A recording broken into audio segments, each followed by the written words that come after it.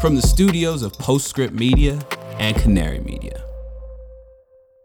I'm Shail Khan, and this is Catalyst. We expect over 600 gigawatt hours worth of battery manufacturing to onshore in North America over the next decade. 600 gigawatt hours. So essentially the size of the global manufacturing industry is going to be recreated in North America over the next 10 years. Almost all of that is going towards automotive. So imagine you're an electric vehicle manufacturer, or you're a lithium mining company or conversion company, or you make cathode materials for EV batteries. You're just in some part of the EV battery supply chain. Suddenly, the Inflation Reduction Act passes, and it contains a multitude of provisions that basically point you toward operating in North America if you can. But there's a ticking clock on some of those provisions and limited funds for others. So how quickly do you move? And stepping back, how big a difference will that make for both electric vehicle adoption and battery manufacturing in the US? This week, the complicated gymnastics of the IRA EV and battery provisions.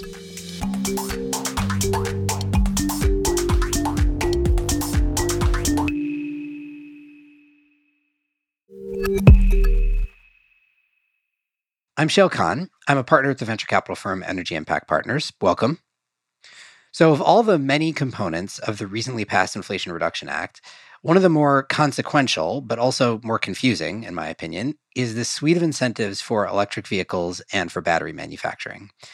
If you've been paying attention to this since the bill passed, you'll have noticed articles that basically say everything from, on one side, this will rapidly accelerate vehicle electrification in the US, to, on the other side, this is impossible to qualify for and will make no difference at all, or in fact, maybe hurt electric vehicle adoption. And that's because the tax credits themselves are tied to a fairly nuanced set of rules around domestic content that might reshape the battery supply chain, or might not, but probably will. Anyway, it's worth teasing out because I think we're going to see many, many announcements over the next couple of years that can be traced back very directly to this set of provisions in this one bill. So to help illuminate, we brought back on Sam Jaffe, my EV battery market guru. Sam is the VP of Battery Storage Solutions at eSource, and as you will soon hear, he is deep in the weeds of all of these provisions in these various tax credits and what they might mean for the future of the market. Here's Sam. So we're going to talk about the impacts of the Inflation Reduction Act on electric vehicles in the US and on the EV battery world and EV battery supply chain and all the nuances therein. Let's start by just laying out what's in the IRA as it pertains to EVs and batteries. So let's start with the EV tax credits. What are they and how will they apply? So first of all, they got a lot more complicated. It used to be that it was a straight up $7,500 tax credit if you make an EV and sell it in the US. And it was quantity limited. So if you sold 250,000 of them, then you start to draw down and eventually not qualify anymore for them. So there you only had a certain number of EV tax credits to offer. And that limitation is no longer there. Now it's time limited. So this is going to expire in 2032. But through that time, you can sell as many cars as you possibly can. You'll get the tax credit for it if you qualify for all of the qualifications you need to jump through. So, and there's a lot of hoops to jump through. First of all, it's two separate tax credits. There is a components tax credit, which is half of that $7,500. So it's $30,750 for the components tax credit. And that components tax credit basically says if you make the components that go into this battery, including the battery itself, in North America or free trade partner country of the United States, then you qualify for this tax credit. And to be clear, sorry, it's not 100% of the components, right? There's a threshold number. Starting for the components, it starts at 50% and goes up 10 percentage points each year after that. So until it's a full 100% by I think 2027 or 2028. So you need to get to a certain proportion of the value of your components have to be made in the United States or in free trade partner countries. And free trade partner countries includes our North American neighbors, Mexico and Canada, but includes 12 other countries, including South Korea, Colombia, Chile, Australia, and a host of other countries. Interestingly, none of which are in Europe. But that's those 12 partner countries can be the place where these components are manufactured. So before we move on to the other parts of the credit, maybe we should just double click on this one for a minute. Okay, so you have an EV battery. In the starting basically immediately to qualify for this half of the $7,500 credit, you need 50% of the value of that battery to have been produced in either North America or a free trade agreement country. What comprises more than 50% of the value of a battery? Are there like a couple of categories here that are like, look, if you make your cathode materials in North America, you're basically there, or if you do the battery assembly, or is it like you kind of need each little individual component and step to add up? So there's things we know and there's things we don't know. And what that means, what that question that you asked, there's a lot that we don't know yet, that we're still waiting on guidance from the federal government and the various agencies that are going to oversee the implementation of this and the the oversight of this to define and precisely say how this is going to work. So within the wording of the IRA, it says the value, it has to be 50% of the value of the components in the material. And components are strictly defined as electrodes, which means cathode and anode, electrolyte and electrolyte components, which means the salt and the solvents that go into the electrolyte, and also module. So once and the cell itself, so the manufacturing of the cell, and then once the cell is made, put into a module. Interestingly, they don't define the pack, but I think they just decide if you've made the module here, you're going to make the pack here. You're not going to ship it to another continent to make the pack and then ship it back here to put in the car. So what does value mean? What does that word mean? I'm still waiting for guidance to specifically define what they mean by the value of that. Does it mean all of the things are put in a bucket and 50% of the value of everything in that bucket has to be satisfied? Or does it mean 50% of each of those items have to be satisfied? We don't have specific guidance on that. A good assumption to make is that everything's going to be put into a bucket. 50% of the overall value of that battery has to be satisfied, but they haven't specifically said that yet. Okay, so this portion of the tax credit that we've been talking about, the first half of the $7,500, this applies to the components in the battery, as you described, the anode, the cathode, the electrolyte, and so on. The second half, though, reaches further upstream and relates to the minerals that go into those components, right? Right. So the other portion of the EV tax credit is the strategic minerals tax credit, and that is also a $3,750 tax credit if you qualify for it. And that goes into the actual minerals that are mined out of the earth that go into the batteries. And there's a list of minerals it's about 20 to 25 different elements that are identified, ranging from the big ones such as lithium, manganese, nickel, cobalt, etc., to a whole lot of rare earth minerals like yttrium and dysprosium and those types of minerals, and some other materials like aluminum that's used in the current collectors, and things like that. So they define the actual elements that are pulled out of the ground, and those have to be mined in the United States or in free trade partner countries. And that is not a threshold percentage as the other one is. It is a binary. It is. It is also. That starts at 40%. And again, goes up by 10% each year and reaches a cap of 80% by 2027. And is that related only to the location of the mining or also the location of the conversion from the mined mineral to the battery grade chemical?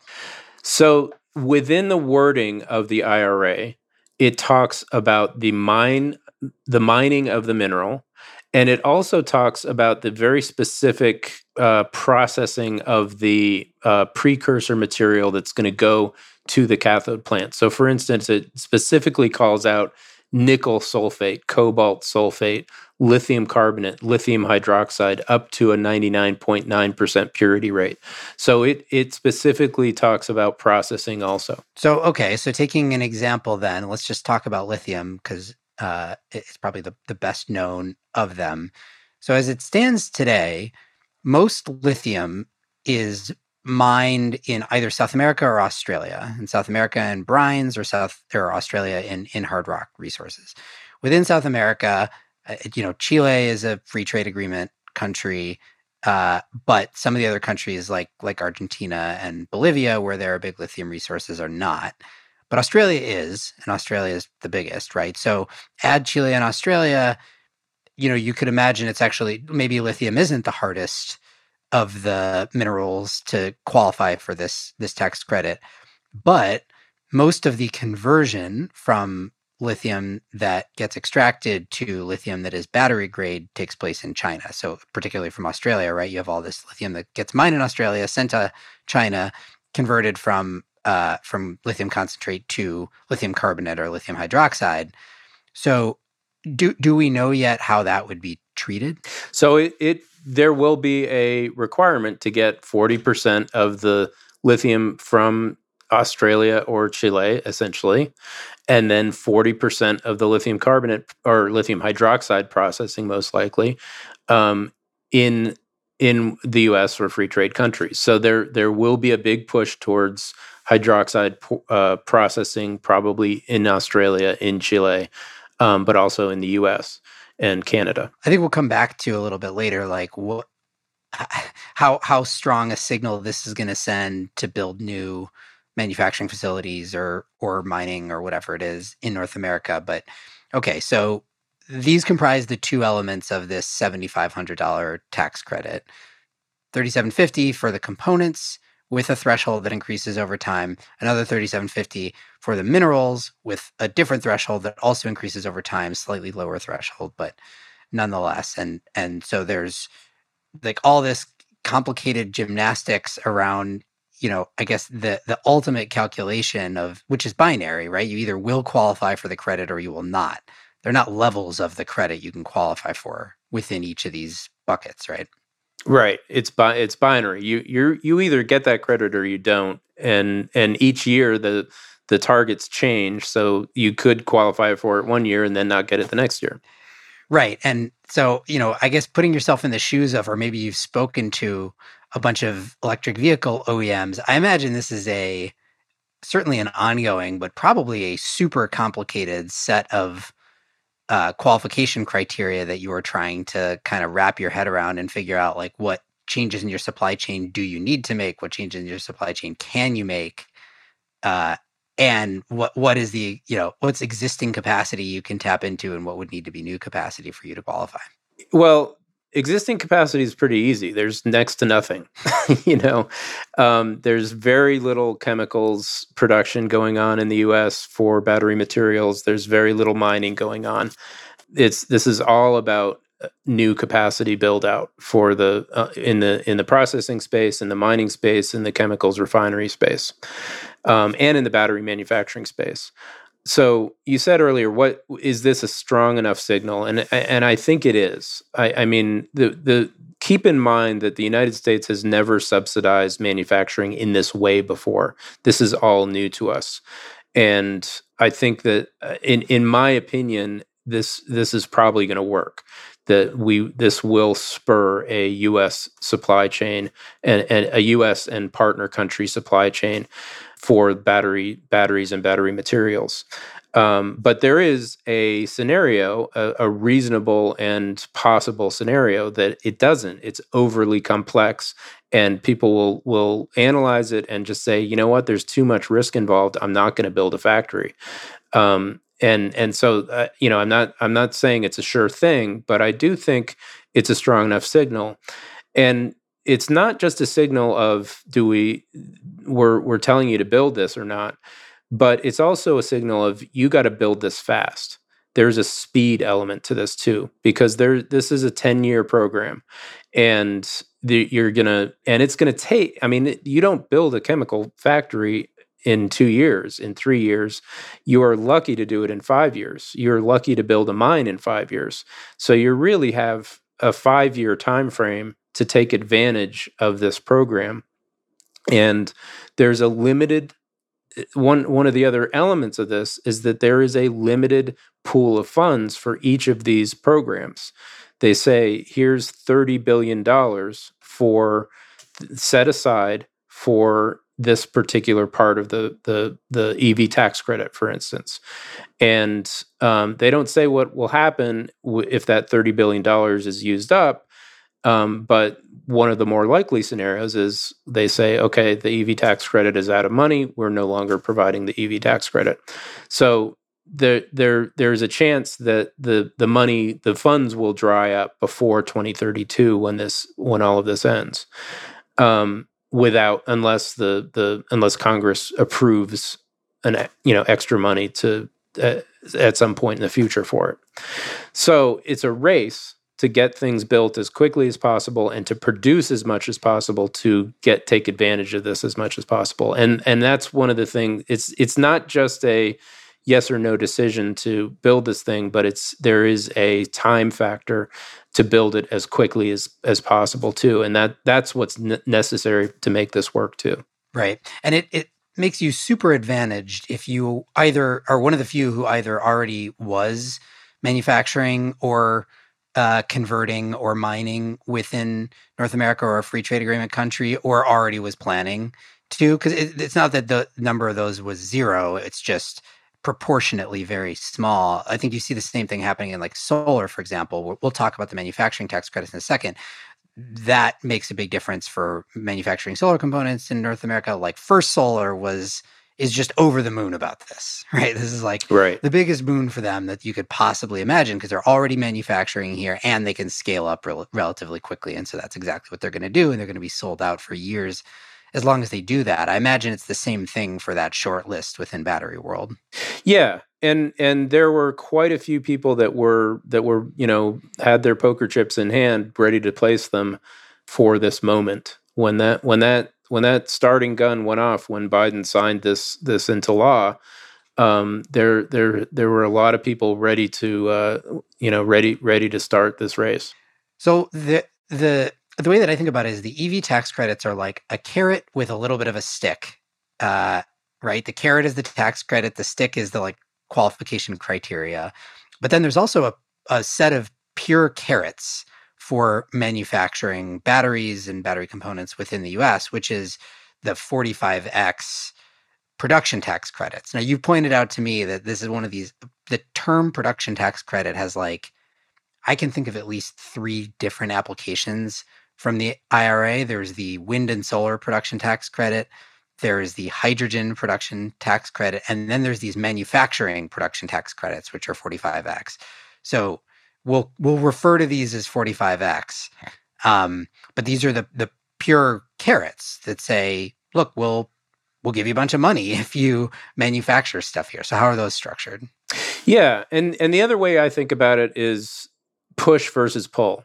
If you think of the EV tax credits as pulling market demand by incentivizing the customer to purchase a car and pulling that market demand, this is the production push part of it. You're actually giving money to somebody to produce a good. And this is a new way of subsidizing something in the US. It hasn't really been done this way before.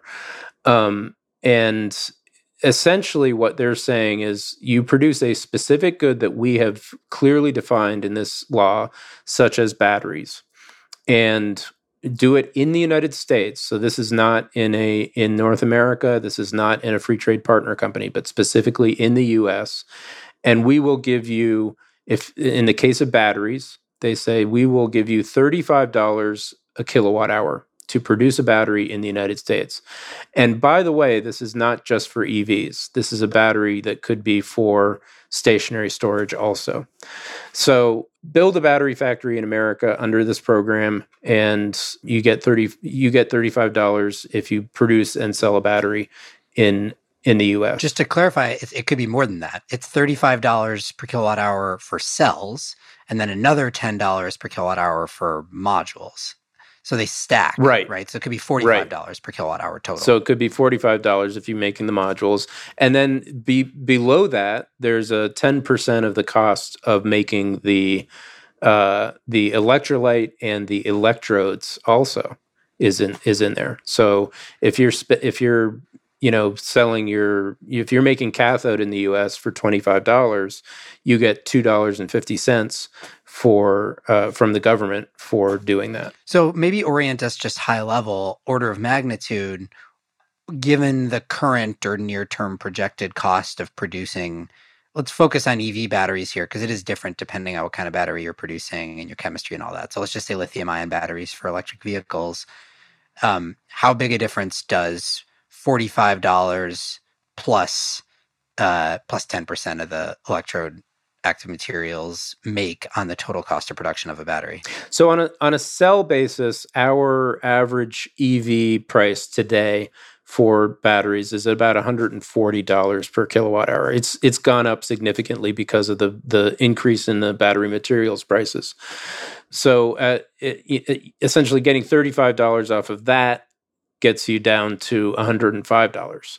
So that's a significant cost advantage. And of course, Chinese cells would be cheaper, but remember, there's also a tariff for Chinese cells coming in. So they're, in addition to not getting that $35, they are also they're paying in addition, depending on the specifics of that cell, somewhere between 4.5% to 12% tariff for a cell coming from China.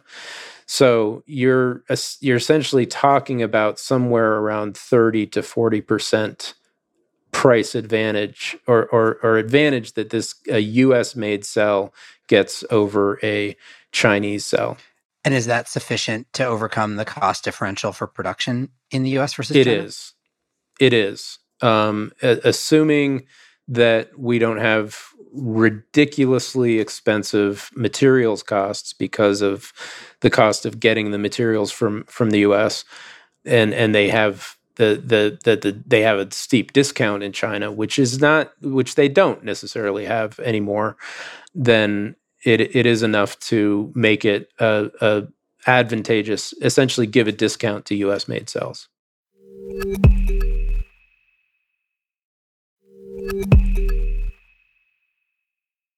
Okay, so we've got the EV tax credits, as you said, the pull. We've got the manufacturing tax credits, the 45X, the push. I mean, I think the other component, we're spending most of our time on EVs and EV batteries, but we should at least talk a little bit about the investment, the inclusion of standalone stationary energy storage in the investment tax credit, which has not been true historically, right? So historically, prior to the IRA, if you were building a battery project on the grid, the only way you could qualify for the investment tax credit is being paired with solar or wind. That is no longer true. Now you can build a battery project on the grid and you can qualify for the ITC and then ultimately the production tax credit as well, or the technology neutral credit, I believe, beginning in 2025. What impact do you think that has sort of further up in the battery supply chain? It's going to have an enormous impact. I think when we look at the interconnection queues on the ISO RTOs of the US and Canada, we saw this enormous logjam of standalone storage projects that had been put in as placeholders just in case this passed. And when I talk to developers, they say we were pretty much break even on most of the projects that we were proposing to do. With the standalone ITC, we're going to make a lot of money, which means they want to build these projects. And now the question is battery availability. How do we get our hands on these batteries? It now becomes a battery availability problem, not a financial spreadsheet problem. If they can get their hands on the batteries, they will build out. And essentially what we're expecting to see next year now is a doubling of the entire installed capacity of U.S. energy storage in 2023 alone. In other words, everything that's been built and installed in the U.S. is about to double in what's installed next year alone. And assuming there's battery availability, that could again triple the following year. And keep in mind, most of what we have has been installed in the last couple of years anyway. You know, California has about 5 gigawatt hours worth of batteries, almost all of which have come in the last 36 months, and essentially kept California from going into rolling blackouts in the recent heat wave. So they're about to get quite a lot more batteries. And of course, California and Texas are getting the lion's share of what's going to be installed over the next 2 years. I mean, it's interesting how it's similar, I think, again, to kind of renewables world where like the economics of projects suddenly pencil much, much better than they would have otherwise, maybe even more so for standalone storage. But it transfers the what is going to be the bottleneck in this market or the long pole of the tent, so to speak, from do the economics pencil to availability of supply, to your point, and then other things like interconnection. Like what's going to be the thing that stops the stationary storage market from doubling next year and tripling the year after that? It probably is either battery supply or interconnection timelines, I suspect. And so, but nonetheless, if the demand signal is there, the supply will catch up. You know, there's no greater problem or greater solution to high prices than high prices. Except the timeline, I guess, is a little uncertain. This sort of relates to a bunch of this stuff. You alluded to it before when we were talking about mining and chemicals plants. What does it look like to build battery manufacturing capacity? How long does that take? How soon could we expect, you know, a bunch of onshoring of battery manufacturing? Is that going to meet the needs of this burgeoning market? So it's an interesting dilemma because you now have a almost complete bifurcation within the battery industry of the stationary storage market and the automotive market. You're supplying two different kinds of batteries. In stationary storage, you're now almost entirely lithium iron phosphate batteries are what's going into stationary, and it's high nickel content cathodes going into automotive. And there are different form factors: prismatic and stationary, and pouch and automotive, or cylindrical and automotive. And so essentially, it's now almost two different industries, and with two different sets of decision makers. And we expect over 600 gigawatt hours worth of battery manufacturing to onshore in North America over the next decade, 600 gigawatt hours. So essentially the size of the global manufacturing industry is going to be recreated in North America over the next 10 years.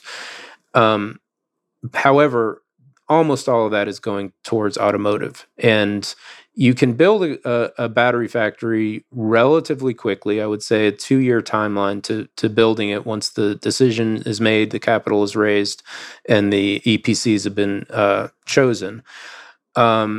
It then, however, takes 3 years from the completion of that factory to get up to full optimization of that factory.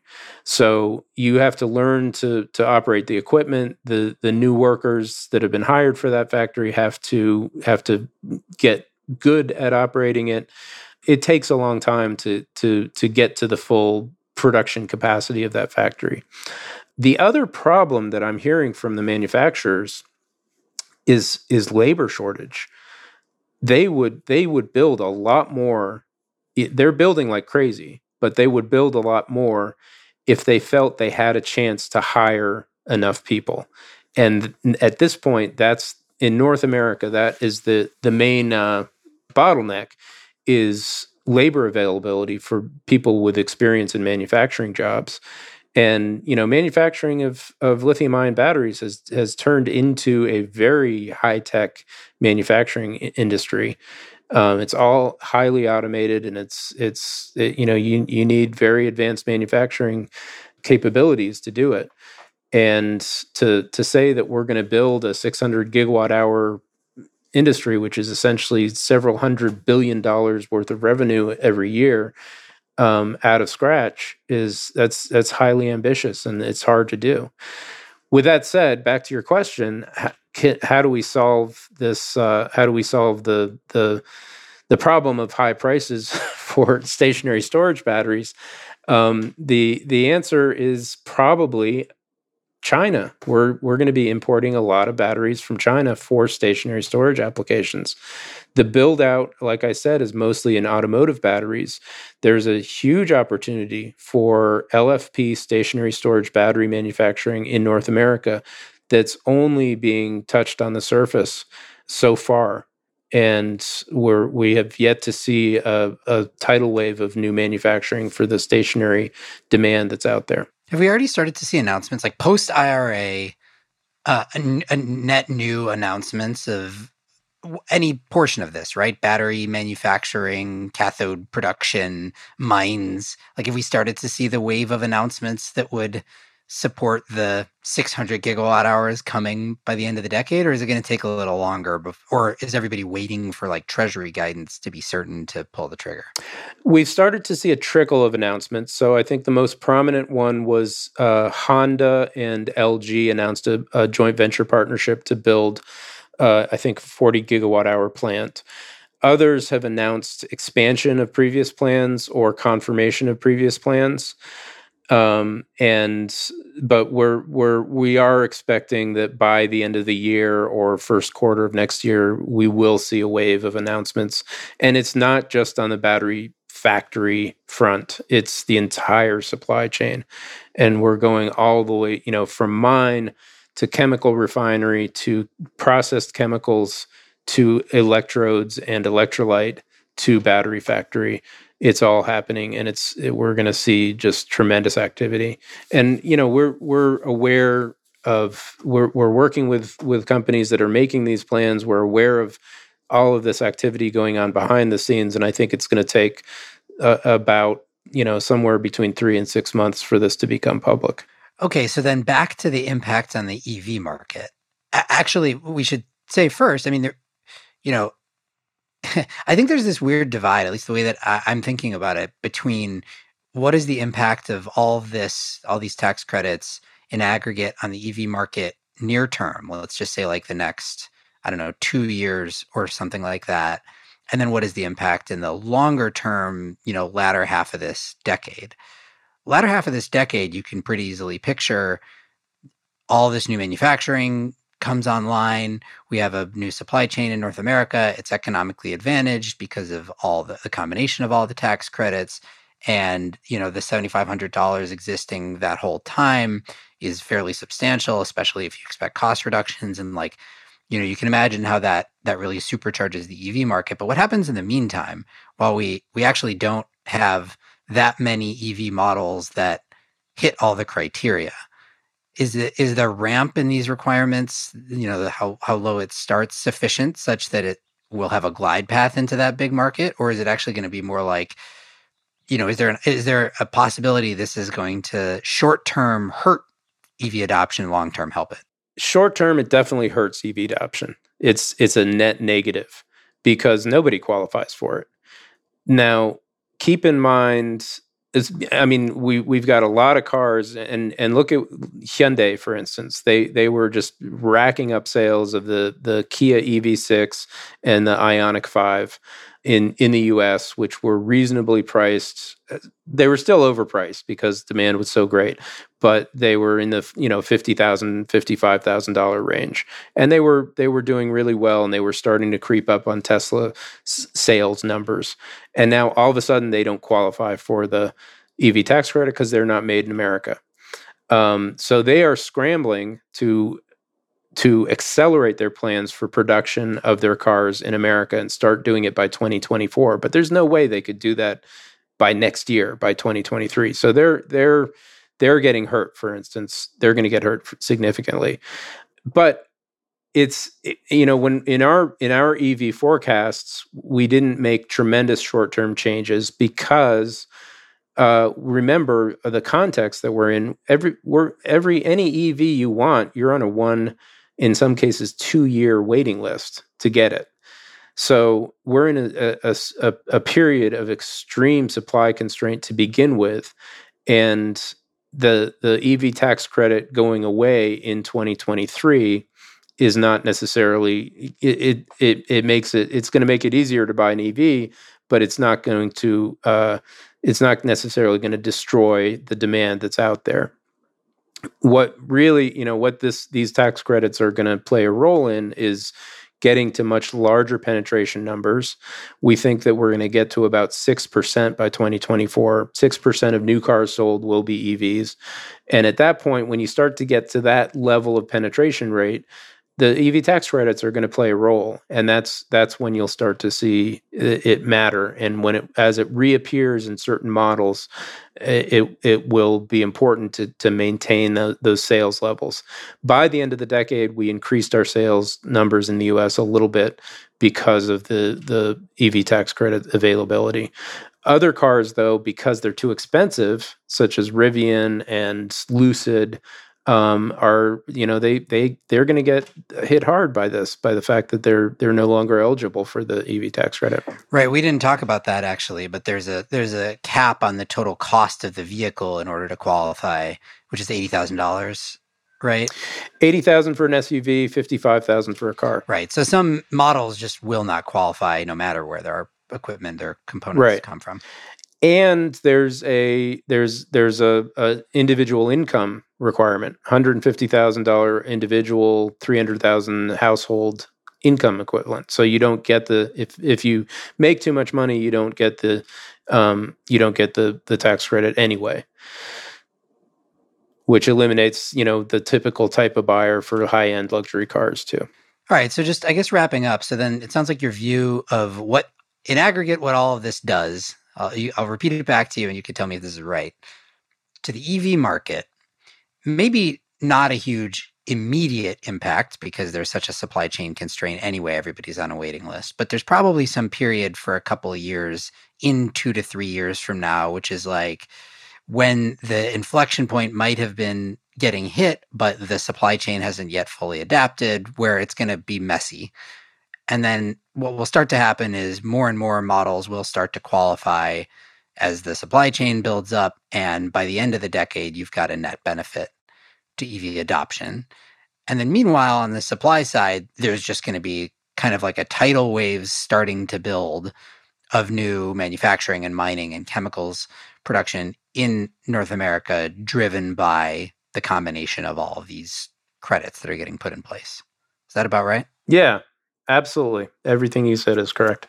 So I guess final question, like what's important that we don't know yet? There's all this Treasury guidance that still has to come out.